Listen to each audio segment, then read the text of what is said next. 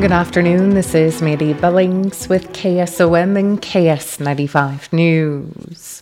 A Creston man died in a three-vehicle accident in Madison County Monday evening.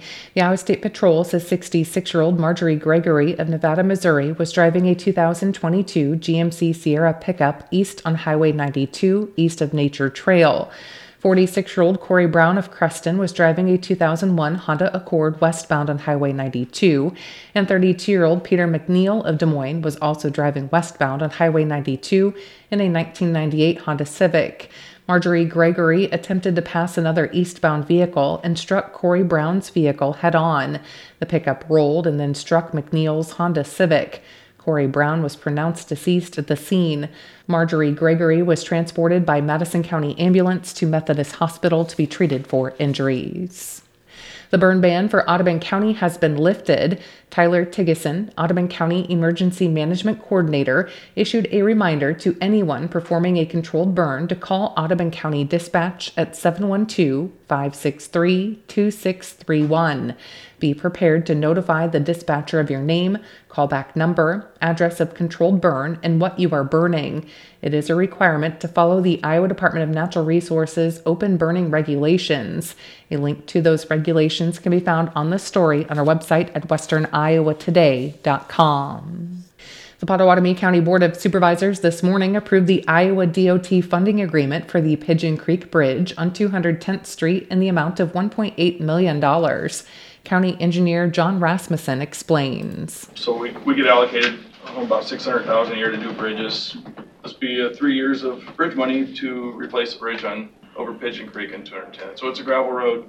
It's a truss bridge, so we have about 7 of these left in the county, and they all needed to be gone a decade ago, but gets this one done. Rasmussen said the $1.8 million will come out of his budget, and then he will get reimbursed by the state 80% of what he spends. The project will not go out to bid until next fall. In other action, the supervisors approved the board chairman to sign the professional service agreement for the project identified as Summit Carbon Solutions Carbon Express Pipeline County Inspector Services with Snyder and Associates.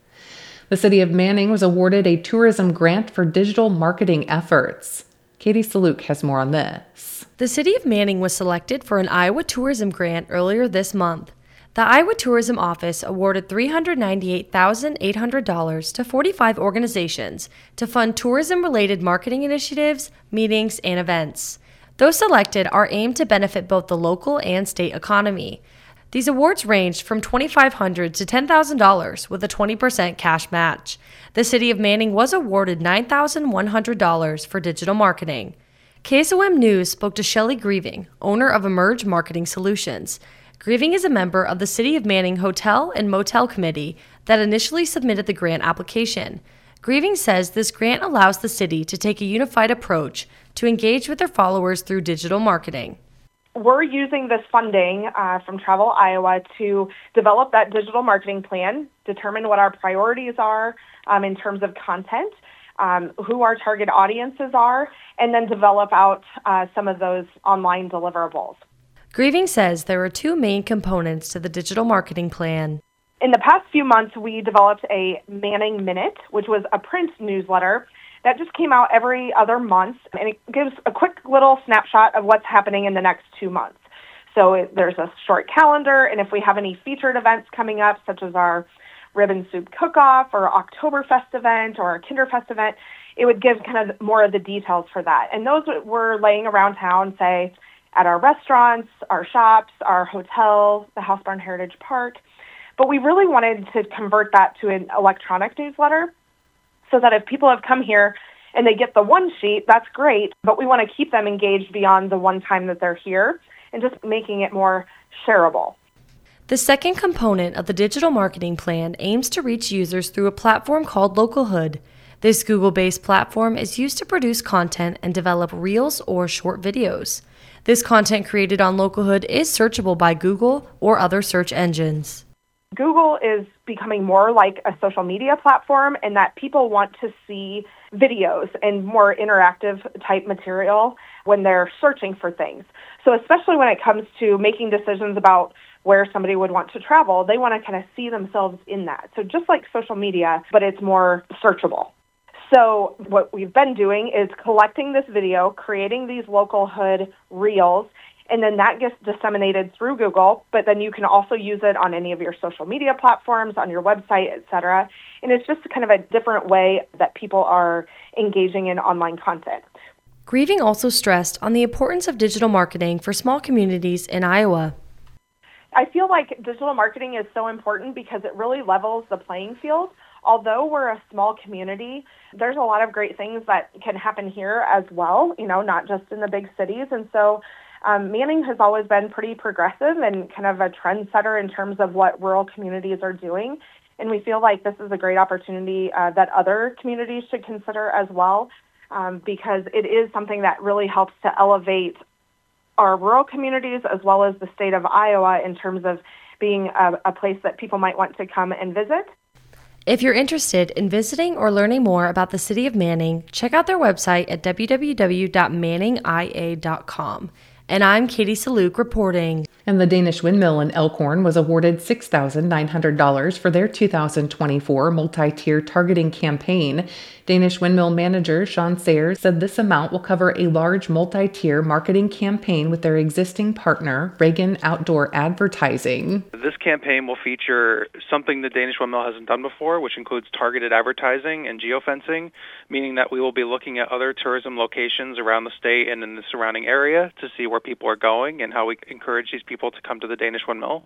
In addition to that, at least one commercial, possibly two or three, that will be based on the context of what's happening throughout the year. Sayers also noted that this campaign was designed specifically around 2 annual events. As part of the Danish Villages, we participate in 2 annual festivals every year, Tivoli Fest over Memorial Day weekend and Yule Fest over Black Friday or right after Thanksgiving. So our year essentially orbits around these 2 festivals with the travel season in between. So as we develop this marketing campaign, again, not everything is set in stone yet, but most of the details are in place.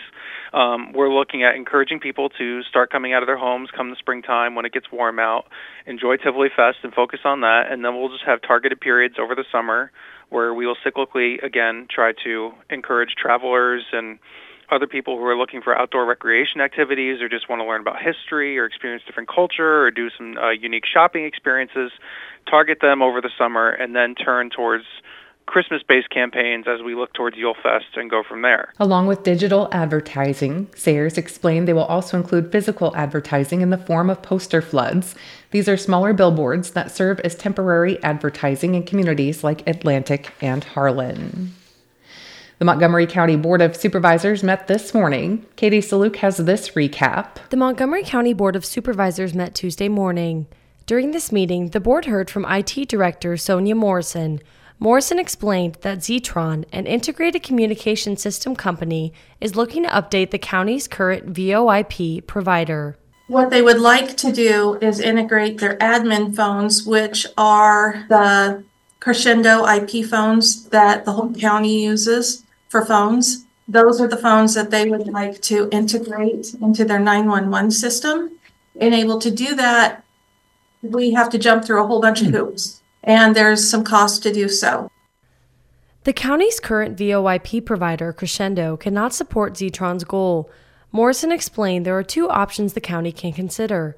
The first is a cloud-based VoIP named Spectrum Void, which would charge $1,743.89 per month and would not require a change of phones, although a phone refresh will be most likely required in the next couple of years, and that would be charged to the county. Spectrum Void will require a 72-month or 7-year contract, and a penalty is required if the county decides to break this contract. Their second option is FMTC, or Farmers Mutual Telephone Company.